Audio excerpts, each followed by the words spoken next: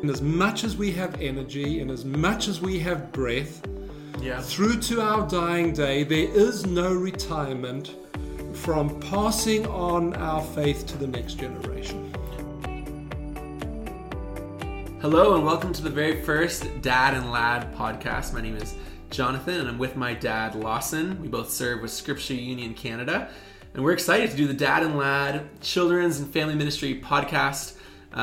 I'm also a dad, but in this role I'll be the lad and you're going to be the dad, but you're also a granddad as well. So there's a lot of rhymes here: dad, granddad, lad. Hopefully you won't be too sad as you listen to this.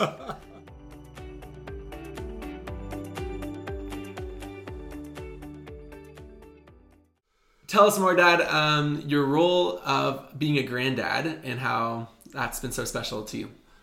Yeah, well, what's most special about it is that I get to give your children back to you, Johnny. No, I kid. You've got two great kids and I love them tremendously. And they're two of 11 grandchildren that I have. Yeah. And you presently have the youngest of the 11. Yeah. So Christmas parties, they're pretty wild and they usually happen here where we were recording right now within your home, Dad. And what fun times that is. And yeah, what special it is to know that there is a spiritual legacy. And we're going to be talking about that. And you might be, as you're coming in, you're thinking, wait, this is a children and family ministry podcast. Why are we talking about grandparents?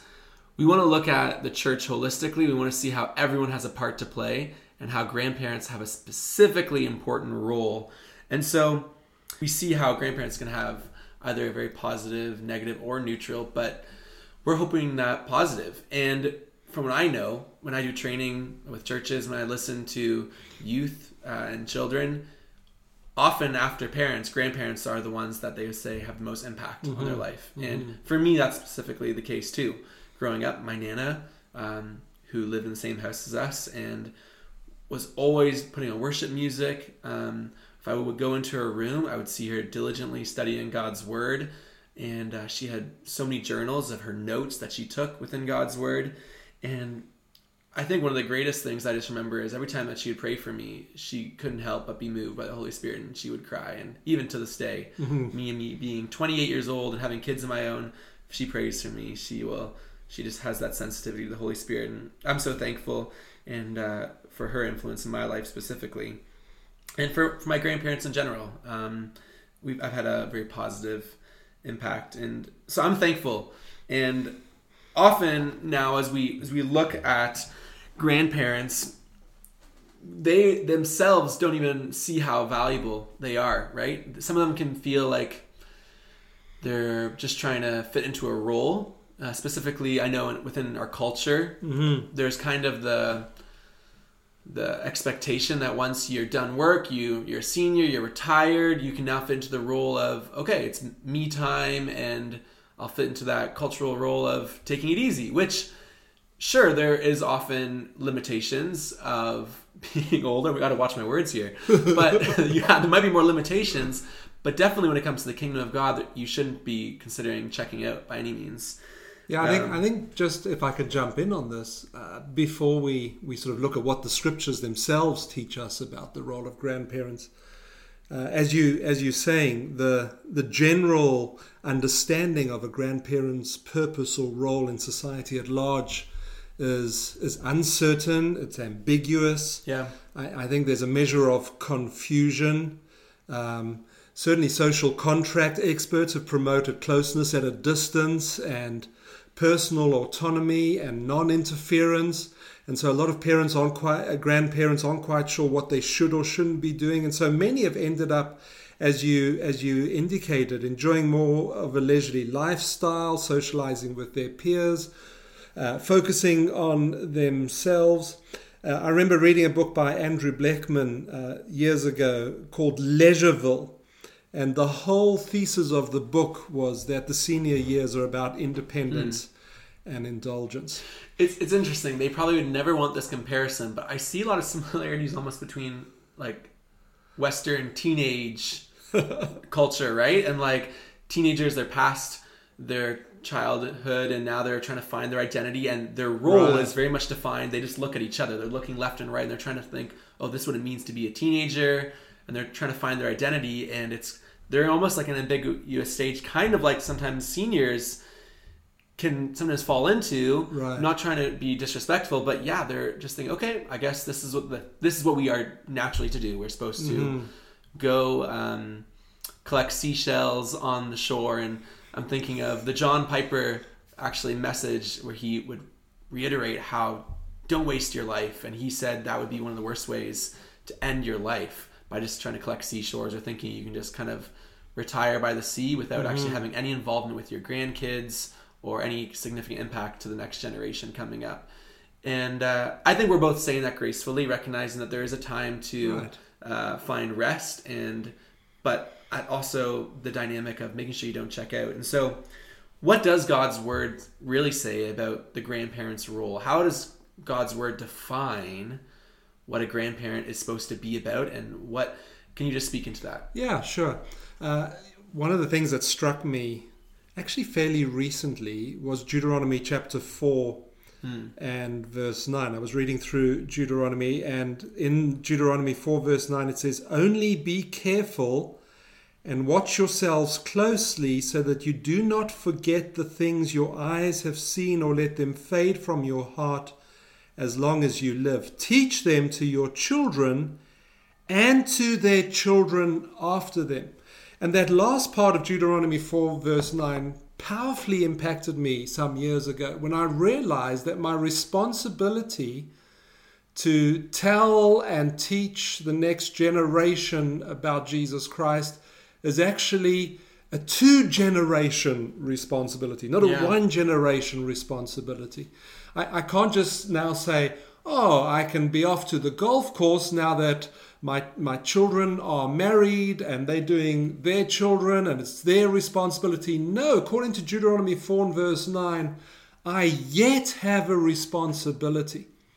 And that was an eye-opener alone for me. Yeah. The realization that we don't check out of being an ongoing witness for Christ. In as much as we have energy, in as much as we have breath, through to our dying day, there is no retirement from passing on our faith to the next generation.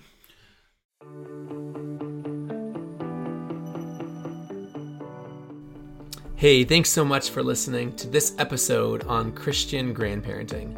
Just a quick recap. We've been looking at the cultural idea of what it means to be a senior and grandparent versus what God has to say.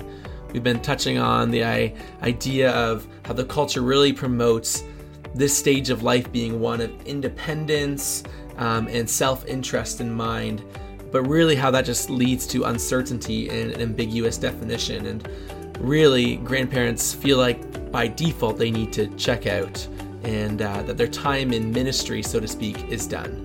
However, we're trying to encourage that theologically and from God's perspective, that this is the key time where they can be impacting the next generation, and how we need to really involve grandparents in seeing that. We're going to step back into this, and we're going to be looking at practical ways that we can encourage intergenerational grandparenting within our church contexts. So let's jump back in. Through to our dying day, there is no retirement from passing on our faith to the next generation. As you say that, I'm thinking within our context and within the Western world, where we're seeing faith decline and churches age out, so to speak, and yet there's still the rules in many places, whether it's volunteer or paid, of a children's ministry pastor. And I remember having a conversation with a friend actually down in California, and he was in the children's ministry pastoral role, and he said they only had like 1 or 2 families and primarily seniors, and he said, I don't really know what my role is. I'm thinking back on that conversation of all the invisible people that are represented within a church when there's grandparents, because whether the grandchildren are attending that local church or not, they are an invisible representation of that church. And so, interesting thought. I'm just going down this thought of how a children's ministry pastor and leader, imagine if they recognize, hey, they could actually be ones to really encourage and advocate and actually really challenge the seniors within their churches, which is primarily what's happening within our context, and engaging them as the children's ministry leaders, because they're going to be the ones, like parents, that are going to have great impact on children and grandchildren, and how can we resource and help them? And so I just want us to think about that, how there is an invisible representation, even in our older, aging churches, of still children that are connected to your local church, even if they don't go through the building or through into your programs. There's still a way that you can encourage and see impact. Right. I think that also goes with kind of how we've learned things through COVID, right? Like, whether we're doing ministry within a church building or not, there's the family piece that needs to be so focused on, and also the grandparents, and how ministry needs to be happen within the home and through the phone calls of grandparents checking in, and through the mail, and through the birthday gatherings. That if we as a church can start thinking of ministry within that larger space and encouraging people to live a lifestyle of faith and ready to impact and have honest conversations and share their faith with the next generation, then we will see actually the church become more vibrant and grow. Right. And so, I really appreciate that, the two generation impact. Is there any other scripture that has really kind of helped inform your understanding? Well, of to expand on that a little bit, Psalm 78 actually maybe takes us beyond two generations. Okay. So let me read a little bit of Psalm 78. I'll read verses 4 through 8. We will not hide them from their descendants. We will tell the next generation the praiseworthy deeds of the Lord, his power and the wonders he has done. He decreed statutes for Jacob and established the law in Israel, which he commanded our ancestors to teach their children, so the next generation would know them, even the children yet to be born, and they in turn would tell their children. Then they would put their trust in God and would not forget his deeds, but would keep his commands. They would not be like their ancestors, a stubborn and rebellious generation whose hearts were not loyal to God, whose spirits were not faithful to him. I like that little portion in what we read there. So the next generation would know them, know about the Lord, of course, and about his word. Even the children yet to be born. So now we have 3 generations. And then it says, and they in turn would tell their children, which takes us to 4 generations. So the point is this, that God's plan for the transmission of faith is from generation to generation to generation to generation. And in as much as we are alive, we are charged in God's word to be passing on, nurturing the faith of the generations, 2 or more maybe, if we move beyond Deuteronomy 4 now. And so that each one that follows can then tell the next one and subsequent ones from there. That little part in there, even to those yet to be born. What a thought, that's the responsibility that God's given us. Yeah, this is all like bringing some beautiful imagery and picture just of God's plan, right? And within the family at large, and kind of words that are coming to mind. You can speak more into them if you want.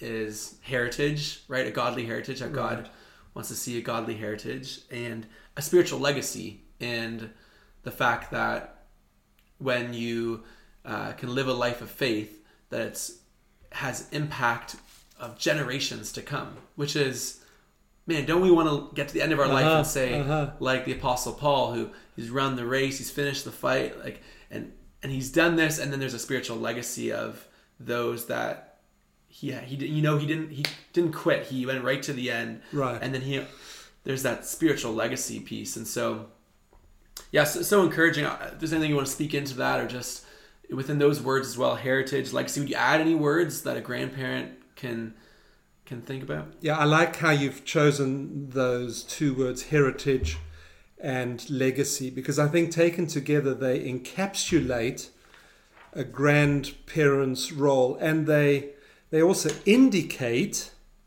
that grandparents have a unique influence that no other generation can have. And as well as that, it speaks to the fact that grandparents have a faith nurturing responsibility that's not transferable or interchangeable. But it can be passed on, and that's what the word legacy or heritage means. I'm at that stage of life, as you know, where part of what I'm having to figure out is finances for as I grow into my 70s and 80s, and how do I put that all together wisely? And I've got a will, of course, and family members and others are mentioned in terms of how all of that will works out, and we pay a lot of attention to the practicalities of our physical resources as we think legacy. But what I like about you choosing the word legacy and heritage, it reminds us that there is a spiritual legacy, a spiritual heritage that we want to leave. And think of when it comes to investment. And yes, and so what does it look like? How do I now invest in a way in which my children and grandchildren, and that's another thing as I'm thinking about this, my grandparenting role is yet to my children as well. Yeah. I yet need to be nurturing my adult children in the way of Christ and having spiritual conversations with them. And yes, you guys teach me as well. Yeah. I appreciate that. It's a two-way street. But it's not just jumping over a generation as well. My responsibility continues to go to my immediate children as I support and encourage them, so that they in turn have the resources to support and encourage their children. And I jump to their children in terms of my role. What's special about, I think, as we look at this topic today and as we kind of kickstart this podcast, we're in a crucial time within Western Christianity where if there was a curve of faith, we're definitely in that post-Christian curve, right? Mm-hmm. And because we're in that post-Christian curve, we can either approach it in kind of one of two ways. We can kind of feel defeated and be like, okay, this is just going to ride out until Christ comes and hopefully there'll just be a dwindled remnant, right? Or we can look at it as an opportunity. We can either be discouraged as the church at large, or we can see it as an opportunity. Mm-hmm. And I think the opportunity that we're seeing within the church at large, within the Western world here, is there's an opportunity to really till the soil again, if we're going to use that metaphor, and get the soil ready so that the gospel can reach the hearts of the next generation, a generation who largely have not heard about Jesus and the amazing work that he's done on the cross and his resurrection.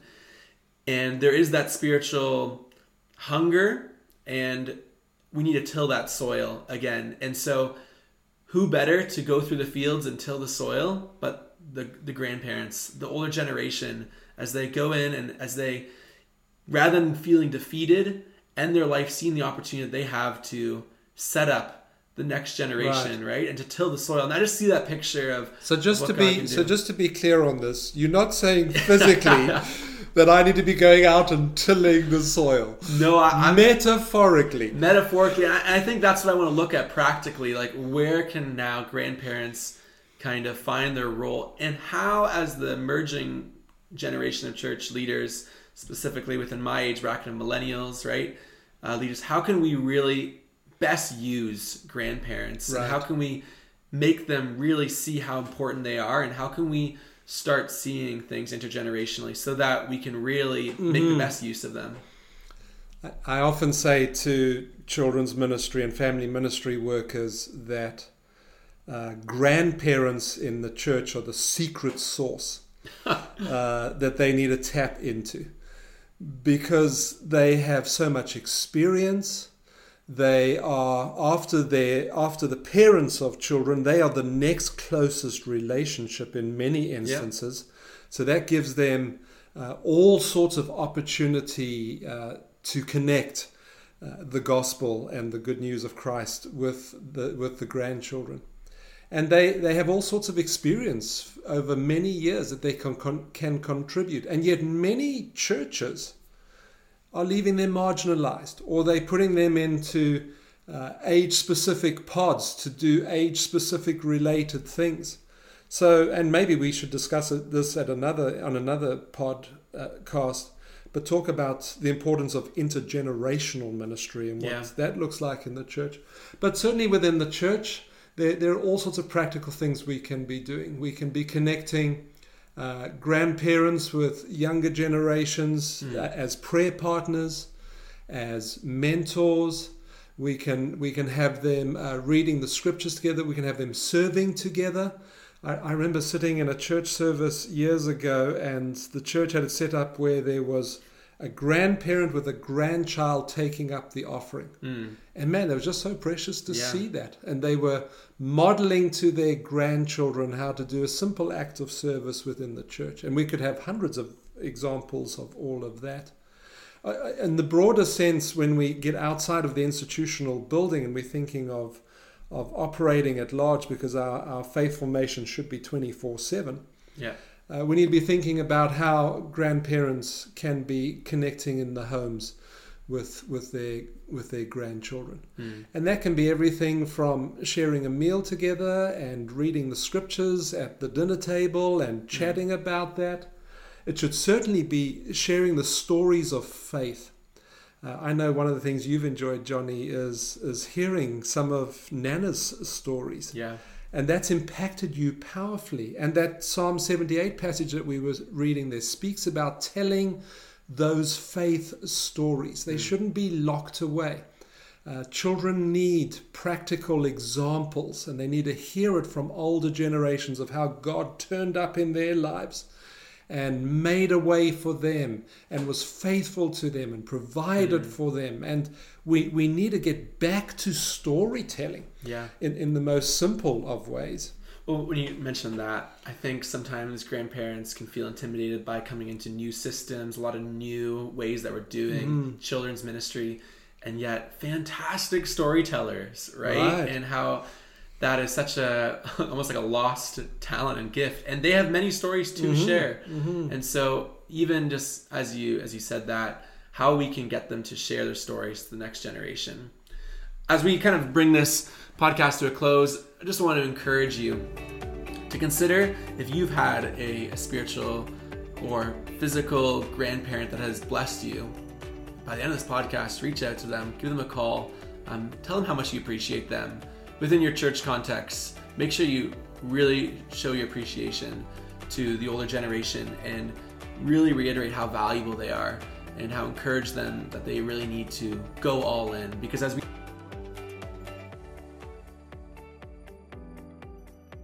we want to see children grow up in a Jesus community that's intentional, passionate, and exciting, and grandparents are a key role in seeing that happen. When I am old and grey, do not forsake me, my God, till I declare your power to the next generation, your mighty acts to all who are to come. My hope and my prayer is that prayer, that as Christian grandparents, we'll be looking to the Lord to give us the strength, the means, the opportunity, and as much as we have health and breath, to tell the next generation about our mighty God. Amen. Hey, thanks so much for listening to the first episode of the Dad and Lad podcast. We love talking about these topics, so next week we're going to be looking at Christian parenting. Stay tuned. Until then, remember, the best theology is a lived out one. Let's not just be hearers of the word, let's be doers. Catch you next time. God bless.